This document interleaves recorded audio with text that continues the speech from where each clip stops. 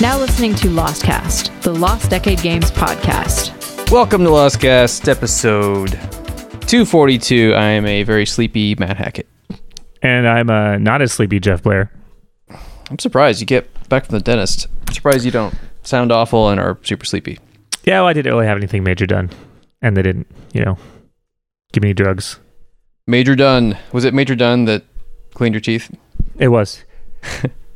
You should get a doctor to do it. Excuse me. You know what? I'm going to keep that sneeze just for our listeners. You are welcome. You are the laziest podcast editor I've ever known. I said I was sleepy. That's true. It was a disclaimer right at the beginning. Oh, man. So big news. You want to talk about it? Big news? I like big news. At least in the indie world. I mean, was it my brother? I don't think he even knew. And this is a dude, he's been working in AAA for like 15 years. I don't think he even knew what Humble was. But what? Yeah, seriously. How do you not know what Humble is? I've talked to plenty of people who've never heard of Steam. We live in a bubble. We're not aware of. Sure we do. We speak in jargon and we are embedded in the industry and no one knows what we're talking about. We should acknowledge our nerdyism, right? But anyway, IGN. A lot of people have heard of IGN. I feel like IGN's way better known than most of the stuff. Like, I don't know. IGN better known than Steam? Maybe? Yes? No? I mean, I don't know. These days, I would say maybe not. But it's hard. This is one of those scenarios where, I've never really been that interested in IGN. I've sort of heard about them, but I don't visit their site. I don't consume any products that they make or videos. I know that they're a gaming journalist site. I'm pretty sure I used to subscribe to the magazine, or I would at least borrow it from friends when they were done reading it or something. They had a magazine, right? Man, I'm sure they did. I don't know. My parents were never the kind of parents that bought me magazine subscriptions for video games. Yeah. EGM, definitely. I have heard of EGM. Yes. I do remember that. I know I subscribed to that one for a while. Really early on. But yeah. I never got Nintendo Power or anything like that. Oh, wow. Yeah, we had that for a bit. They shuttered, actually not that long ago, just a few precious years. Here's something I was trying to think about. What does IGN even stand for? International Gaming Nation. News? Because that makes sense. Yeah, maybe. International Gaming News. Let's see. Maybe. We're going to find never this out look anything up on the fly. I am Wikipediaing it. It's not a good verb. Googling it right now. Yes. So I Googled one, right? It's Yahooing, Binging. No, it doesn't work. Imagine Games Network. Imagine Games Network. I did not see that coming. No. Isn't Imagine the name of Ron Howard's company? Imagine. Everyone's got to be using that, right? That's why we have names like Red Hook, Lost Decade, right? Sprite Fox. You got to put, it's got to be something Imagine. Right. Well, anyway, we're all out of single word things, right? Yeah, those are all done. Someone owns everything. The word scrolls, you'll get sued if you use the word scrolls these days, right? Been another decade or two. You can only kids these days. You can only start a company with 3-word names. It's like domain names, right? You can't get good domain names anymore. That's true. That's a fact. That's a fact. Unless you pay $10 bajillion for it or whatever. .com is taken. That's why they might we migrate, right? Now it's okay, .io, itch.io, name of game.io, and then those will run out, and then in 2 years it'll be indie game. I don't know. ldg.lame or something. Ooh, I'm gonna register that right now, or else someone will. It's true. That's a hot item. Maybe it's already registered. It's like an anti-fan site. I don't know. Ooh, I'd love that. That'd be great. That's a sign that you've made it, right? That's true. Yeah, people hate you. We're not worthy. We got to do something people actually pay attention to. Anyway, then to get upset about. Yeah. Okay, man. What a rambly start. IGN bought Humble, everybody, and that's kind of a big deal, right? Right. Yeah. It took us 13 minutes to get to that first important piece of news. Hey, who's counting? No one's counting. Yes. Well, actually, no. It's not 13 minutes of podcast because you and I were BSing before the show. That should have been assigned to it. Yeah, we rambled for almost 10 minutes before we even were oh, should we record or something? We were recording. Should we start? I don't know. It's late in the day. I feel like this is a weird day. Yeah, it's been kind of a busy day, so we're podcasting late, and It's like, oh yeah, podcast. We're like more lazy than usual. Yeah. Anyways, I'm gonna take a nap after this. Yeah. So we're trying to stay on topic. Humble was purchased. It's no longer independent, and that's kind of a big deal because it started as independent, and that's, I think, one of the reasons it got so much trust. Right? Like people were, Humble. I'll give you my money. It was like for indies by indies kind of thing, you know? Exactly. Yeah. So I think a lot of the appeal initially was, and that and the charity, right? Like they were big about donating money to charity, right? Pay what you want. You can decide how much of it goes to charity. You too can pay as little as you want to charity. Right. You can give 1 penny to charity. Yes, you can. But like, if you look at the leaderboards, you know, I mean, I don't know. Here's the interesting thing about this whole scenario, right? Is that like, what is the financial state of Humble Bundle now, right? Like, I think that being sold to IGN sends a pretty strong message, at least to me, that they are not doing so hot. Really? Yeah. I mean, I don't know. That's just my take. Because like, why? Why else would you sell, right? Like, if you're doing great, right? I think it either has to be one of two things, right? Either they're not doing spectacularly, or two, they're just like tired of running it, right?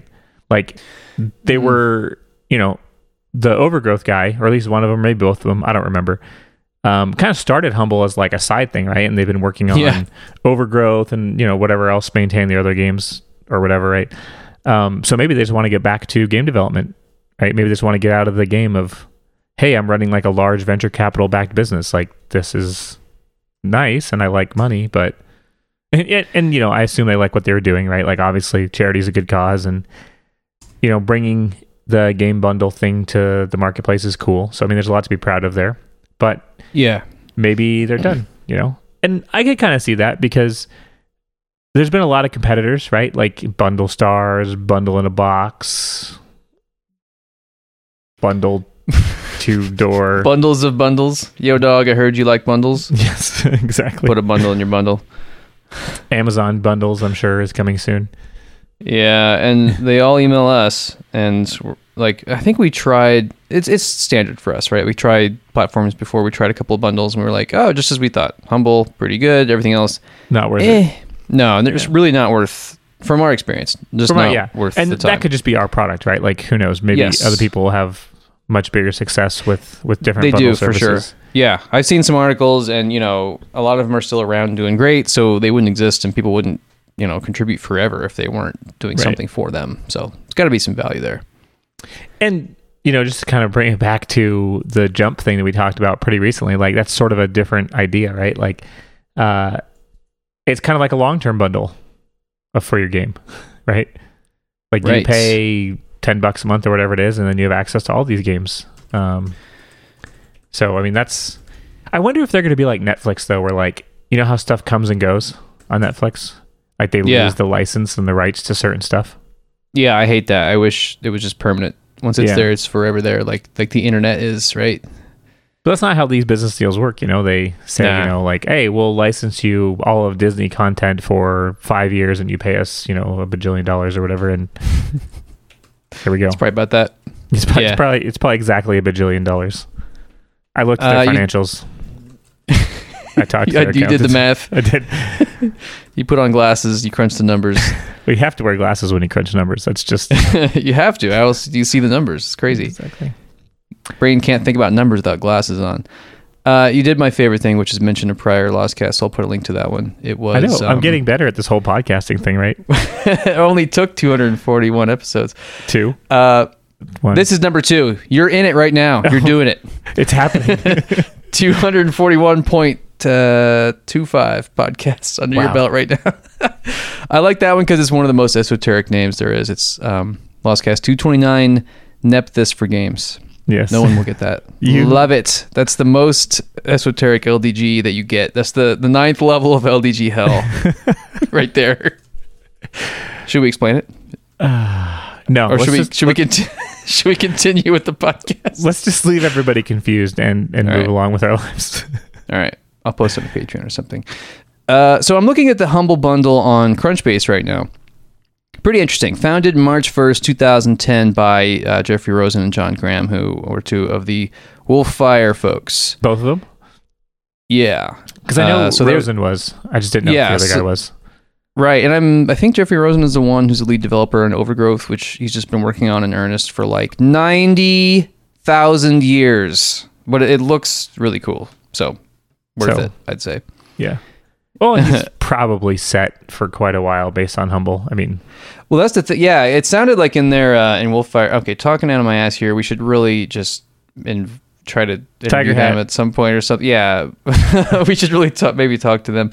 Go straight to the horse's mouth for this. But yeah, I mean, I would imagine they were standard indie around prior to 2010. Stragglers, right? Like we all struggle, and then they did Humble, which like. Oh, well, that took off. Now you never have to worry about money again, so you can just develop whatever you want. And they did. They made... maybe. But they've been, working on Overgrowth. And then, what was that game? There was 7-day... No, not 7-day. The first-person shooter roguelike? Maybe it was 7-day roguelike. They made... I gotta Google it now.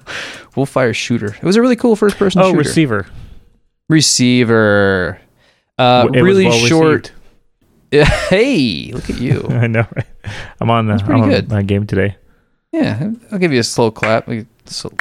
Yeah, there it is. Did you check out Receiver? Did you play that one? I did not, but apparently. I didn't play a whole lot. It's kind of cool because the way that you you cock your gun is you have to like walk through this pattern. It's neat. It's a clever game.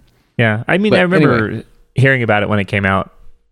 I don't know. I guess I don't really have the inclination to try a lot of FPS games for whatever reason. To me, there's too many, and it's not really my cup of tea bag. I mean, I like them. I play them. I'll bitch about Doom for an hour on the podcast or whatever. But I don't go out of my way to try all the FPSs, and I'm at the point where I'm so far behind that I'm just like useless. Well, here's the thing for me: when FPSs went true 3D, that was sort of like my breakdown point because my brain can't handle that many dimensions. Yeah. I'm kind of there with you. I mean, I did play, I played 500 hours of Left 4 Dead. So right. I have the capacity to get really into some FPS, but, I mean, I doubt that compares with the time that I've put into Doom 2, and Duke Nukem. Like when I was growing up, that's probably the tens of thousands of hours, I would just guess. Like that was what my friends and I did after school, was just like get on your modem and play some Doom 2 and laugh until 10 p.m. Yeah, it was just hilarious. It was awesome. But yeah, I'm kind of there with you. Yeah. Anyway. Yeah. Anyways, Humble Bundle. We think they do well. So yeah, we're kind of walking through the history here. They did the store not terribly long ago, and I want to say it was either this year or last. Who knows? Within the last few years, they got into publishing too. So they have been publishing their own games, so they're Humble exclusives. And then they had that thing too, the monthly Humble Monthly. This has actually been suggested to us by our listeners before. To get involved with that? Yeah, to do it. The reason I never did is because I can't even work through my static queue on Steam, Like it just sits there, it doesn't increase, right? But then I feel like just by existing as a gamer, it's like, oh, well, that game I wanted is $1 now. I have to buy it, or someone will be like, here's a key. So I guess it's never really a static queue, right? Like it increases all the time. So with the idea of getting over $100 in games for just $12 a month every month, like my queue would kill me. Yeah. It would manifest into reality and smother me. It's kind of like the Jump stuff too, right? Like although I think I would be more apt to play something on Jump than... I don't really know exactly how the Humble Monthly thing actually works, so I could be just completely wrong here, but it's like a rotating set of games, right? Or do you get them for free? Or not for free, but you get them as part of the subscription to keep forever? So yes, they're forever, is my understanding. So here's how it works. There's several different plans you can pick from, but basically the way it works is you give them $12 a month, they give you $100 worth of games, and there you go. Next month, it'll happen again. So as long as you're subscribing, every month you get like, boom, here's a package, and you know it's going to be good games with good deals. So it's a good kind of catch-all. Like if you're a PC gamer, if you sign up for Humble Monthly, you can just kind of stop paying attention to Steam sales and stuff and not feel like you're really missing out. Like you'll get a nice mix in there from what it looks like of Well, I'm really advertising this for them. Sign up today. You can save $9.99 every month. No, I don't know. I'm not even a a customer, but I like the idea. I think it's a cool idea. I see Superhot in here. I loved Superhot. You can go look and see what they used to have in prior months to kind of get a feel for what you can expect, right? Yeah. I think it's a good idea, but what did I hear? I don't know. I didn't hear anything. I want to say like I heard it was doing great, or I heard it wasn't doing. I don't know. I have no idea. It's just all just speculation. The voices in your head, probably. Yeah, I can't help but see a thing like that and just think about like, oh man, wouldn't you just love to know the numbers? Oh yeah. Well, behind, all this stuff that Humble's invested in, especially with this news of the acquisition, like I'm really interested. Know it all. Like how's their bundle business doing? How does their music and comic book and other novel bundles do? Right. A lot of these numbers were actually open, right? Like there used to be a site, or maybe it's Wikipedia, that people were cataloging how much each bundle made.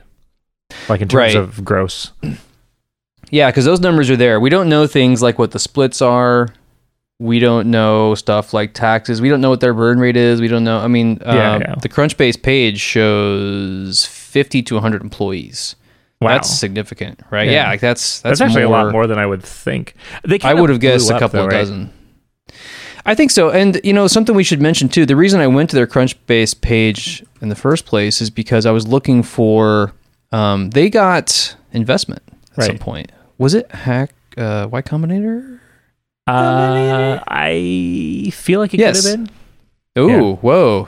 Sequoia Capital and SV Angel. Okay, so 3 investors. So we're talking, it's not like they're selling to IGN as, from indie to corporate or whatever. Like the investors have been on board for a while. Yeah. I think they had venture capital investment very early on. Which is great. I don't know. I like Humble, and I think that they're an amazing success story. And I mean, just look at how much money they've given to charity and stuff. It's pretty cool. It is pretty cool. I just kind of wonder, just what the state of the business is, right? Like, what's the catalyst for the sale? Why now? And like, yeah, I think you're right. I mean, there's various reasons to sell. One of them could be that they don't want to manage it anymore. One could be like, that's a lot of money. Yes, right? Like there are certain things like I would sell, there's not really anything that I own that's like that doesn't have a price tag. Yeah, I mean, within reason. Right. Anyways, I guess, who knows what the actual financial situation is down there, whether or not it was they got tired of it, or they got a number that was too good to pass up, or they were like, well, the number's not that great, but we're not really, doing that well or whatever. So sometimes they just kind of want to ramp up, right? Like there might be things they want to do that they don't have the resources to do right now, but partnering with, a company with deep pockets could help them reach their goals or whatever. Right. It would be interesting to know what the exit was for the, for the founders and the venture capitalists that were backing them, right? Like, that. Did they get the money back? Was it like a 1x, 2x? Was it the fabled 10x? Who knows? Mm-hmm. I would think it did pretty good. I don't know. I don't know. I want to say yes, but I don't know. I guess like they have low overhead, but 50 to 100 employees sounds like quite a bit of overhead. That is a lot. So especially with all the competition cropping up. I mean, I know that they're like the cream of the crop when it comes to bundles, and like, we saw that from a monetary perspective too, but still, that increased competition has had to have some effect on their business, right? And just the fact that the bundles have become like, I bought a few bundles, right? Maybe 1 or 2, 3 or 4. I'm sure many people bought way more than I did, but like, I feel like everybody gets that fatigue at some point where you're like, it's okay, I get it. Humble bundle, charity, it's fantastic, but like, it's not as interesting anymore, Like the Humble Bundle 17 or whatever, you're like, all right, I get it. It's cool. Yeah, that's true. There have been a whole lot too, especially when they started branching out. Like we were in Humble Roguelike Bundle 2. That's a mouthful, right? Right. It wasn't like even a bundle, Humble Prime. And it was the second version of a niche bundle. Yeah. Humble Bundle Roguelike 2, the Roguelikening. That was us. The Roguelikening, yes. But even that did decent, They should have just called it like second tier roguelike bundle. Yeah. You've been emailing us for too long and we wanted to shut you up bundle. Subpar roguelikes bundle. Yeah. I kid. No, there were some good games in that bundle. Yeah, for sure. I'm okay with being self-deprecating, but I don't want to talk bad about other people's games. No, of course. Yeah, no. We are garbage and everyone else is great. That's our MO. Yeah. No, I get what you're saying. Because I've got a massive library on Humble and I'm not like excited to manage it or looking forward to increasing it, really. Yeah. I don't know. And I will buy more bundles though. I will. We definitely made like a decent chunk of cash, but like it wasn't that decent. Do you know what I mean? Like it was very welcome and I would have done it again in a heartbeat. It was completely worth it, but it wasn't like, compared to our Steam sales, it was like a drop. Are you saying that you didn't like your yacht? Was the kitchen not big enough, Jeff? I know. I'm greedy and insufferable. Yeah. No, I mean, I think it's meant to be supplemental. And here we're like, will this buy us bread to eat? We're so hungry. And it's like, maybe for a month. You're maybe. like, okay. That's enough. All right, then. Yeah. I think, so, just the fact that they sold the company is sort of interesting. We could probably speculate all day about why they did or what the state of the company is. And maybe we'll sort of find out as things unfold, right? Like, we'll see what happens with Humble in its new home. But something else that I've seen talk of is sort of like a little bit of a conflict of interest, maybe, right? Like you've got a company who is reviewing games, perhaps objectively. I mean, obviously there's no objectiveness in journalism, right? We remember our talk with AJ. We had that big talk about all that stuff. So here I am again referencing another podcast. I love it. I'm gonna do it. Put a link in here. Right. But like Lostcast, AJ Glasser. Not to accuse him of anything. It's just interesting, right? That a company who,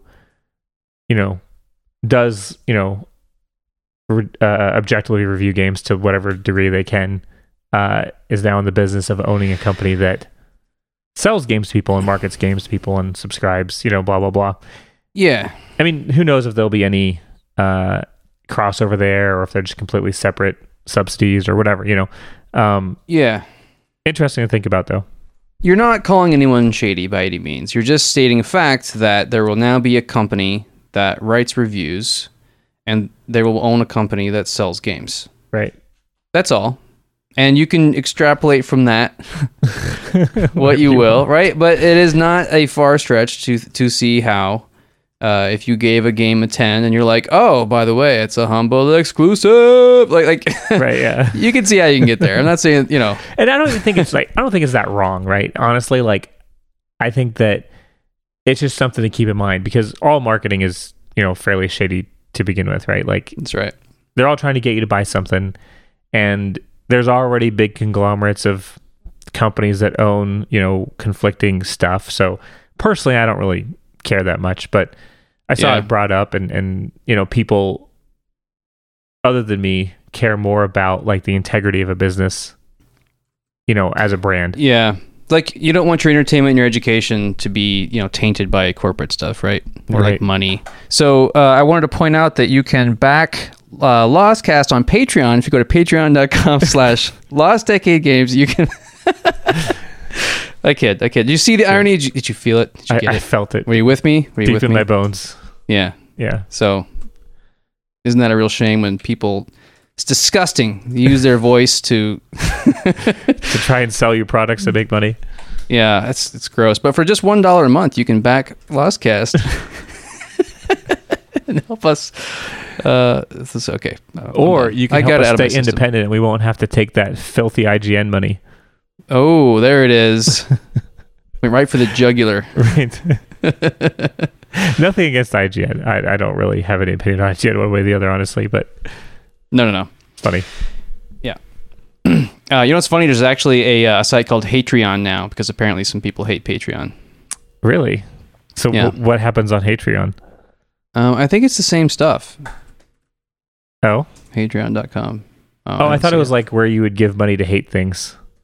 Oh, kind of sounds interesting. Oh, that's just like, I don't know. I really hate politics. something. Hey, That basically is politics, right? Yeah. yeah, I think it's the same idea though. It's just that it's like an alternative for people who speech protection, privacy protection. Yeah, it's like probably, you know, Patreon did something their users didn't like. Ah, I see. And this is like backlash. It's like, all right, well, here's an alternative competition. I think it's good, I like that. right? I like that. Yeah, I like the philosophy in general, you know. I mean, that's kind of like the answer, right? Like, if you don't like something, make something better. Yeah, exactly. That's the capitalist way. And then you soon realize once you start making money that there are reasons why people do all these things that you don't like. And then you become the monster Yes. that you always hated. It's the cycle of life. It's the circle. Okay. Circle. I did that before the cast too. It's funny because I don't know if you Lostcast listeners know this, but Jeff has no patience for singing, which is, I don't really sing much, but once in a while, it really amuses me. I can feel your distaste for it. You're like, ugh, like your disgust. Here's a fun little question. Total funding amount for Humble Bundle. What would you guess? That they received from venture capitalists? Yes. It's the Lostcast guessing game with your host or your participant, Jeff Blair. Why am I always the participant in these, like, on the hot seat games? Oh, yeah. Everyone will judge you based on your answer as well. I'm sure. I'm going to go with $10 million. I could see that. I don't think that's that bad of an answer, honestly. It's $4.48 million. I don't think you're that too far off. I was going to say between 5 and 10, but I decided to go on the high end of my guesstimate. That's about right. I thought that sounds like a lot of money to me. Whenever you ask me questions, I always try and, like, I feel like the way you ask it, you know, like, sort of inferred that it was a surprising ansher. Oh, so I see. Yeah. Or else you're like, me. Why would you ask, Matt? Like, 4.4 million. That's a boring number, Matt. Why would you? I knew it. Is that what it is? So I doubled it. You did. You were like, that. The way Matt said that, it sounds exciting. Right. So it must double it. Yeah. No. Well, anyways, $5 million. That's it's still quite a chunk of money, right? $5 million is nothing to scoff at. Absolutely. I'm very impressed. Yeah. So I wonder what the purchase price was. Yeah, I would pay to know. I would not pay $5 million to know, but here's the other thing. I really want to know. Like, from the other end of the perspective, like, what does IGN want with Humble besides maybe it does make decent revenue, and they're like, we would like to essentially invest in this by paying you, you know, who knows, $50 million or whatever. See, that's the other thing. A company getting bought could be a sign that it was doing gangbusters. Could be, yeah. Like, it was doing great, and the company, you know, and maybe buyers IGN were like, yes, please. Maybe IGN is failing, and they're like, oh, you know, they're like, well, I mean, I could honestly see how a lot of this, like, journalist stuff is getting worse for them, right? Like, I feel like, you know, YouTube, Twitch, you know, all these things are cropping up, podcasts. Like, I mean, I am obviously not representative of your average game consumer, but, like, I haven't touched a game review site that didn't review our game to see what they said. You're so narcissistic. I know, but it's true. Like, I just don't go to those sites because I just don't care what they have to say about games. Yeah, I'm right there with you. I remember, like, you know, I used to, as I said earlier in the cast, I used to subscribe to EGM, and if I was interested in a game, I would definitely read the review of it. Right, I knew the number or the scale. Remember those? Which one was that? Maybe that was EGM that had the 5 heads for a scale. And it was it is the like sad faces or right. the really excited face. It was like really hard to get a 5.0. You wouldn't see that one much. It was always like Zelda or Metroid would get like a perfect score. Right, and it's like the crazy caffeinated gamer head. Maybe that was GameSpot. I gotta look that up now. I don't even know what to Google there. I think it was head GameSpot. Ratings. Yeah. Well, this could be might be interesting. My Google foo is weak outside of programming. If I want to find some obscure JavaScript error, I can do it, but I can't find stuff like that. Yes. Gaming head ratings. Anyway, yeah, I remember stuff like that. You know, IGN, if it was making its money through magazines before, so it's run by Ziff Davis, and I know they've got other magazines. Yeah. that has been an industry that's been decreasing, and I think a big part of surviving is moving to digital. And Humble is a really successful digital-only store. Right. So there is that, because we had GameSpot purchase. What did they buy? Was it Desura? Didn't they buy something else too, though? No, it was it Good Old Games? No. I don't remember. We should know these things. You would think. We are woefully out of touch with the industry. Anyway, it's not unheard of, right? Like, to get into retailing. And I wonder too, because like whether your magazine, like print, or if you have a website, a lot of your income comes from ads. And if you're advertising to like, go buy this game on Humble right now instead of like go buy this game on Steam, you could see much better returns on your ads, right? So it could be the kind of thing where like if we switch to this type of ad over time, we could increase our revenue by 10% or whatever. Like it could be substantial, right? Right. But I mean, like that kind of gets back to the earlier point, right? About like who's deciding to put an ad for this game you're reviewing on this article with links to the Humble store owned by the same company, right? Yeah. Congregate. GameSpot bought Congregate. GameStop. Stop. Ugh. Right. Why are they so similar? Because GameStop is the retail store that sells reused games. Yes. And new stuff as well, obviously. But like, right. Well, that was like a step away from retail into digital, right? Yeah. So I think that basically like the takeaway there is that digital retailers are where to be at, right? Because they have like much lower overhead, and it's easier to make more money. Honestly, you don't have to worry about real estate and stuff. So GameStop bought Congregate, this is funny actually. Just 5 minutes ago, in the middle of this podcast, I got an email from Humble Bundle. Humble Bundle is joining forces with IGN. It's part of their newsletter. Yeah. I feel like that's sort of like, I don't know.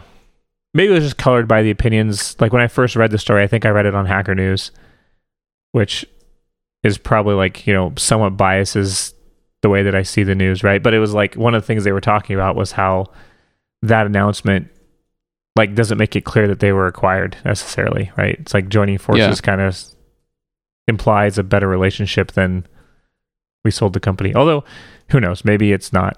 Maybe it is more of a joining forces and less of a, we bought you and now you're going to wither on the vine like so many Yahoo acquisitions or something.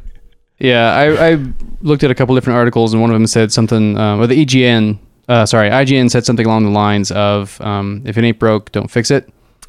Right. I guess that's kind of where my opinion on this whole thing is coming from, is that like I'm just not very excited about it because I don't know what IGN is going to do for Humble that they couldn't have already done. And, like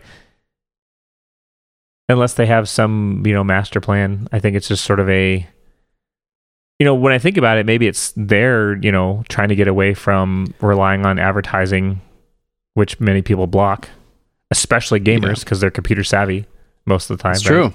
That's a good point. I bet their fan base, right, of IGN probably has a larger percentage of ad block users than other journalist sites, probably.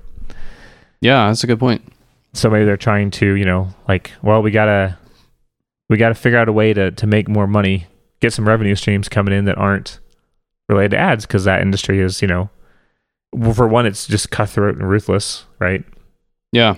You're getting, pennies for impressions, and there's lots of scamming, and there's lots of blocking, and there's viruses that people, the whole system kind of sucks for everybody, right? Like no one loves it. No one likes ads, right? It's just sort of like the way it is. But I mean, I guess advertise people that are trying to get people to like click on their stuff, like they love it. But it's not as good as other forms of marketing, I think. Right. It's interesting, I think that you've even seen people do more like ads are starting to be more subversive, right? Like one of the things that ad blocking has done has started to make ads harder to detect, right? That's like true. People pay influencers and social media and stuff and YouTubers, right? Like there's, I'm sure it's kind of one of those like cyclical things, right? Where like every so often there's like a big bump about like, who's paying these YouTubers to promote these games, right? It's the same concept, right? Like, where's the objectivity or whatever, right? Like, if you're recommending this game for me to buy it, is it because you're getting 10% or whatever? Yeah. And I think that the line is blurring, right, between your entertainment and your ads, because if you watch, let's say you've got a streamer that you watch, which is more and more common thing, right? And they just start playing a new game, and I think that they're legally, I mean, it probably depends on a lot of variables, but I'm pretty sure that in some contexts they're legally obliged to be like, this is a paid video, right? But I'm sure that doesn't always happen. But for the legal reasons or just whatever. Videos too is that, like, I feel like a lot of that stuff is buried. It's either in the description or they say it at the beginning. And like, I'm the kind of person where if I am watching a video of something, I tend to skip around because, I might not want to sit around for 20 or however many minutes they're going to talk about this thing, right? Mm-hmm. I kind of like skip around to see if I can find some good points. So maybe don't know. Yeah. I mean, not that that's their fault, right? I'm just saying, like, it's harder to detect because things aren't as overtly, here's a pop-up, punch the monkey kind of advertising, right? Yeah, right. That people had rightly wanted to block, right? So yeah, it's just like that kind of paid advertisement stuff, like paying people on Twitter or Instagram to promote your product and kind of pretend like, they are genuinely enjoying it and, hey, come play this game with me or whatever it happens to be. Yeah. I will link to another Lostcast episode. This is from way back, Lostcast 85, Let's Pay. And the description is controversy, YouTube, Twitch, and Let's Play content creators. Ethical, moral, both, neither? Wow. I wonder what we said about all that. No, you don't. No, I'm kidding. That's from a while ago, man. This was 2014, July 29th. 1994. I kind of like that name, though. It's a good title. Let's Pay. It's like Let's Play, but... yes, Matt, we get it. You're very clever. Okay. Thank you. I'm going to pat myself on the... If I can reach my back. Good job, Matt. You did all right 3 years ago, buddy. Here's my question, though. How do you remember these episodes? Like, did you just remember that, like, hey, there was an episode where we talked about this topic, and I'm going to look through the list real quick? Like, well... How did you pull episode 85... That's a good question, because usually they're like from 10 ago, right? Because that's understandable. Yeah, it's like fresh-ish on the brain. Plus, we talk about the same crap over and over, but that doesn't last forever, right? Like we probably get into ruts where we talk about the same crap for like a couple months or whatever. But that one I remember well because that was from this is like LDG's heyday. We were full-time, nothing but LDG at the time. A Wizard Lizard came out in mid-July, and it did pretty well. Wait, so it's June? No, June? Anyway, it came out around that time, and so we were in a good spot, and we both went to GDC, and we met with Yogscast. Oh. And that was at Thirsty Bear, which is a place that I go to practically every time I'm in San Francisco, usually multiple times when I go to GDC. Actually, I'll put a link in the show notes to an interview with Patrick Klug of Greenheart Games, because last time I was at GDC, I talked to him there. This is like the LG equivalent of a clip episode. Yay! Right? Clips episode. It's the laziest type of entertainment. I love it. Where's I going with that? Yeah, because it comes up a lot, I guess, is people talk about the pay for play dilemma, because around the time that we were talking to them, that's the kind of thing that was going around the news cycle, Right. And I don't know, we were looking into it. It's like the kind of deal that I'm fine with is like, look, play the damn game, and I don't care if you like it. I don't care if you don't like it. I don't want you to lie. I don't want it to be disingenuous. You know what I mean? Like, if it's just an authentic, if there's no like, oh, you can't speak badly about the game, or you have to hit these beats, you have to talk about these plot points, or you have to talk about how cool looking the main character is, and you can't use words like bad or all that crap that you hear about some, shadier companies having rules about. If it's just like, Northern Lion, you got an audience of almost 1 million gamers. Here's our game, and we'll pay you, a flat fee. Here you go. Like, we got a marketing budget, right? It's like the same thing as like companies should. They should try out Google ads, buy some Facebook ads, whatever. Like, spend $1,000, spend a couple $1,000s in ads, and if you can work out a deal with like a cool gaming personality, just to have them play your thing. There you go. Bada bing, bada boom.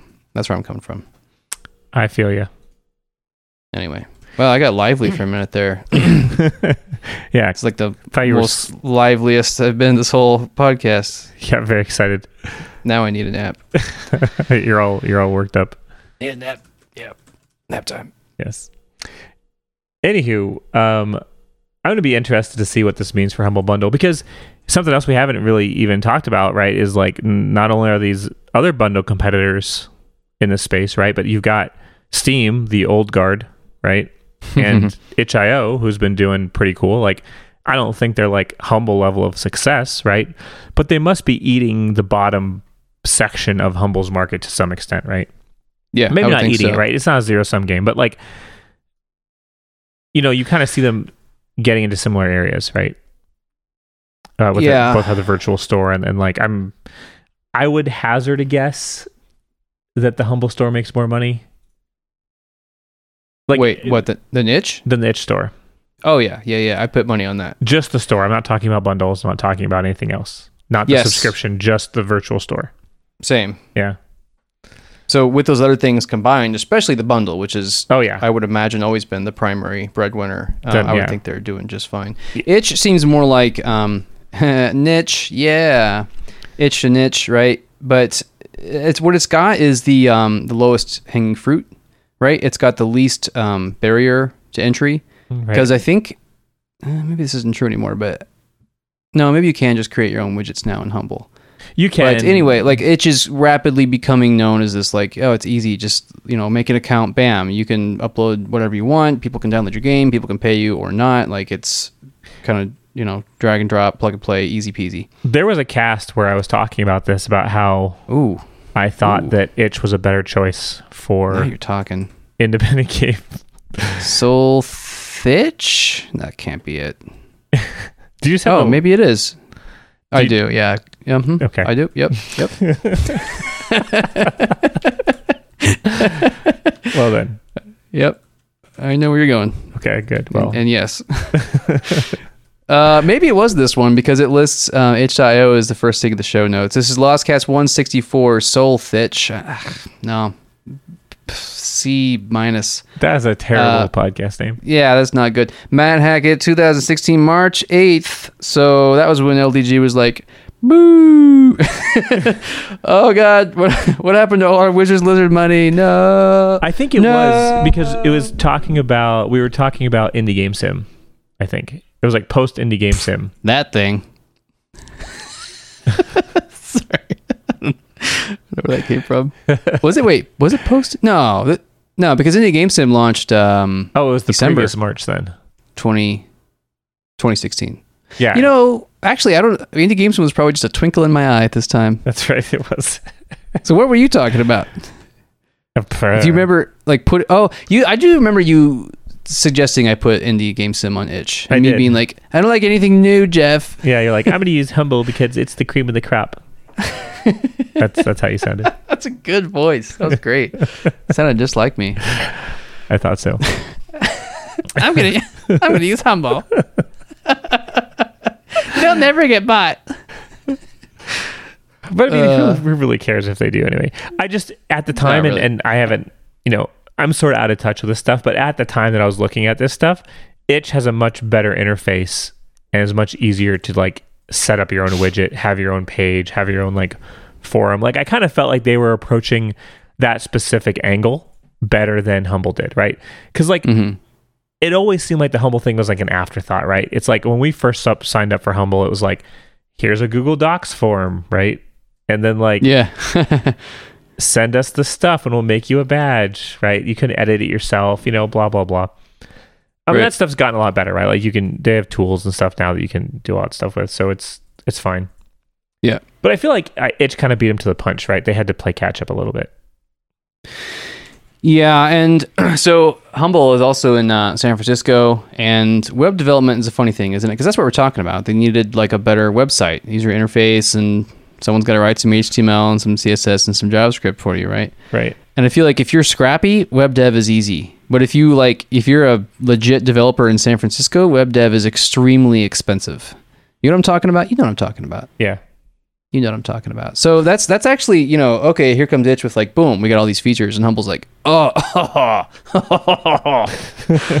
this is going to be expensive. All right, well, we'll catch up. We will. This is not impossible to make, like we'll do it, but like we're going to cha-ching, like you're going to spend to get there. I feel like, this is obviously wild speculation, but... Oh, yeah. No, yeah. Our tiger hats have exploded at this point. This stuff always seemed like a few people who were really passionate about it, right? And like wanted to make like a really good experience. And you really can't, you can't put a price on that kind of thing, right? Whereas like, if Humble had to go do that, they would have to hire probably a team of web devs to do whatever. Yeah. I'm on itch.io's about page right now.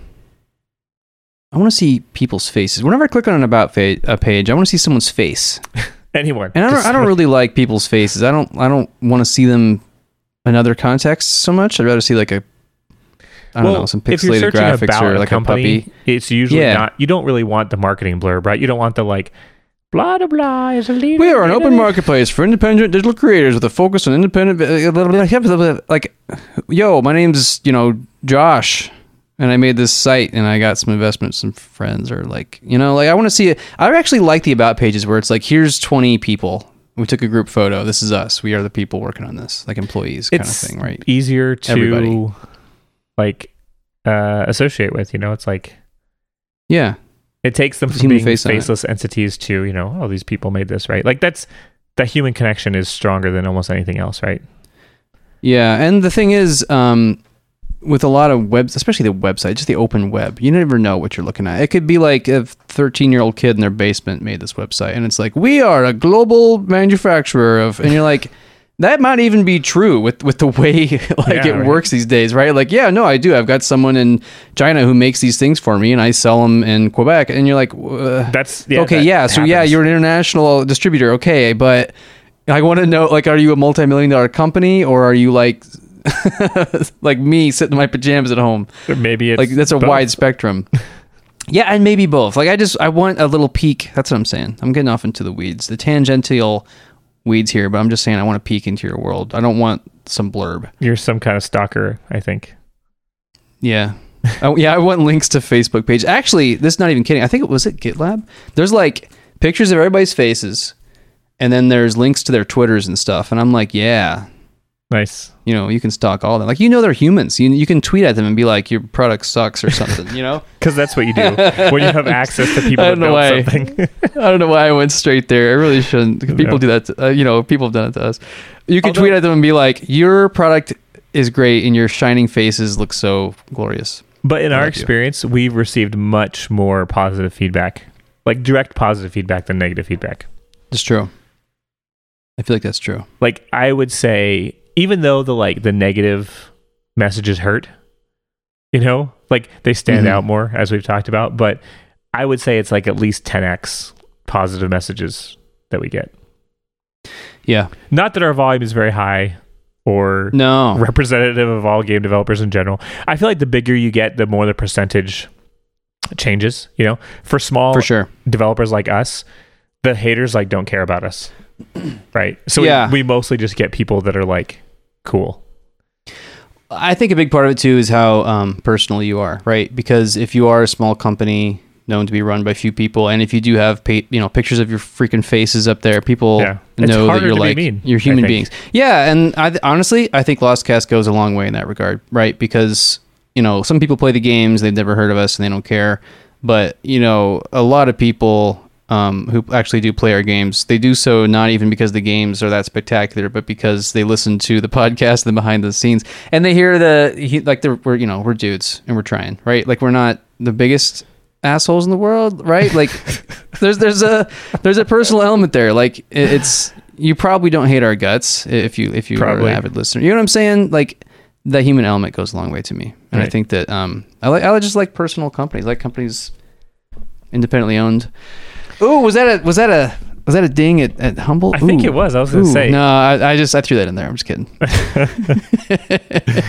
We like companies with some integrity. No. That's right. Who would ever sell? No, I mean, like, I would. I mean, picture. I would do it in a heartbeat. Yeah, right. Like, I don't know. Like, picture a world where it was like, we're going to acquire LDG and inject a bunch of money into it, and you can make the games that you want, and blah blah blah. You know, like it sounds really cool. Like, it does. Having access to the resources that a larger company has. Right. Sounds awesome. Yeah, I don't think there's anything. I mean, there's definitely nothing wrong with the situation. I just think it's going to be interesting to see where it goes. You know, like all these people are kind of competing in the marketplace, and they all have strengths and weaknesses. You know, Humble brought something new to the table, but I feel like that new thing has become somewhat passé to an extent. Yeah. And so, like, I kind of wonder what is the next step for them, right? Like, is it the publishing? Is it the subscription? You know, is Jump a threat to that? Is itch.io a threat? You know, what do you know, are you making any inroads against Steam whatsoever? You know, those are all really interesting questions, right? And yeah, for sure.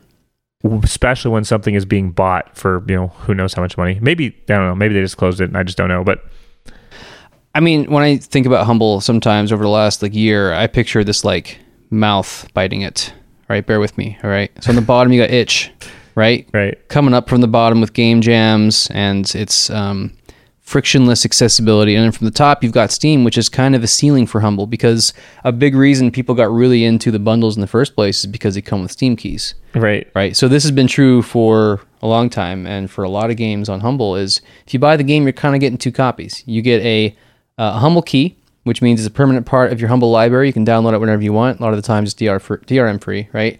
And it comes with a Steam key, which is its own whole other thing. You could give it to a friend. You could use it yourself. You could go sell it on various creepy websites, which a lot of people do.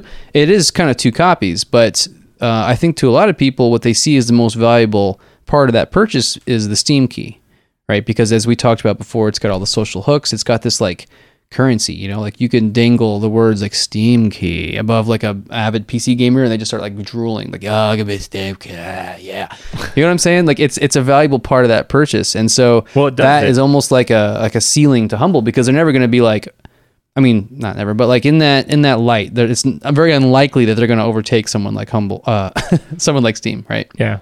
Well, especially like you said, since so much of their business is sort of like piggybacking on the value that Steam has created.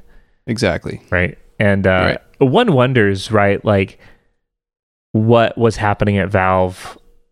You know, I know that their stance on allowing people to resell Steam keys is like pretty open, right? Or at least they don't seem to be taking much action against it. It has been so far, yeah. And you wonder, like, are they just cool? You know, they're like, no, we don't care. Like, that's cool. It brings more gamers to us. We like it. We're fine. You know, maybe that's just kind of their attitude, right? And like being a privately held company, with, I feel like, you know, sort of like a benevolent dictator kind of situation. Like, that's a decision you could easily see being made, right? Versus like you have a board of directors, right? And they're like, all their lawyers are like, we cannot allow this to happen. You know, Humble is making money off the back of our thing and blah, blah, blah. We have to sue them.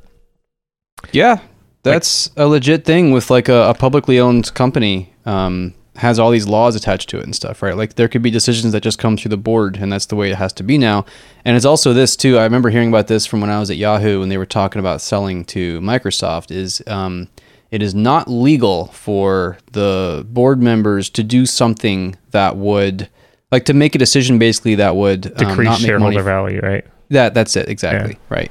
And that's not true if you're privately held, right? Like Gabe Newell could be like, burn it to the ground. Yes. I have enough money now. All Steam users are like cut ban them off. everyone. Like, ban everyone. Yeah, like, you know, he has the power to do that if he wants. But with a publicly traded company, like you can be legally responsible for that stuff, right? Yeah, like the shareholders could take you to court and be like, you made this decision that lost us money, and so, right, like whatever. I don't know what they do.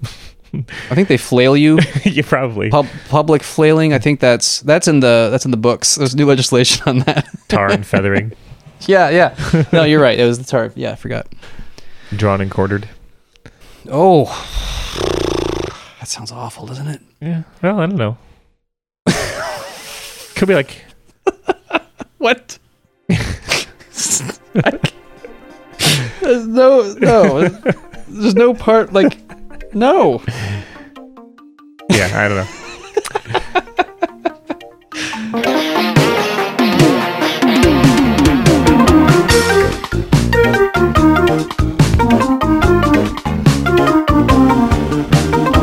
Good times. Okay. We've we've babbled enough about our tiger hats have swollen. They're now tiger heads. Right. We don't know what we were talking about, but Humble's a cool place. We've partnered with them for many years, and it's been a good relationship. We like them a lot, and we hope that continues in the future. And it's interesting to see them purchased by IGN, and seriously, I can't wait to see the news that comes up. You know, even if it's 6 months from now, like status quo still going at Humble, I'll be like, okay, cool. That's like I want to know. Like I care. Yeah. Sign me up. Subscribe me to Humble News because I want to know.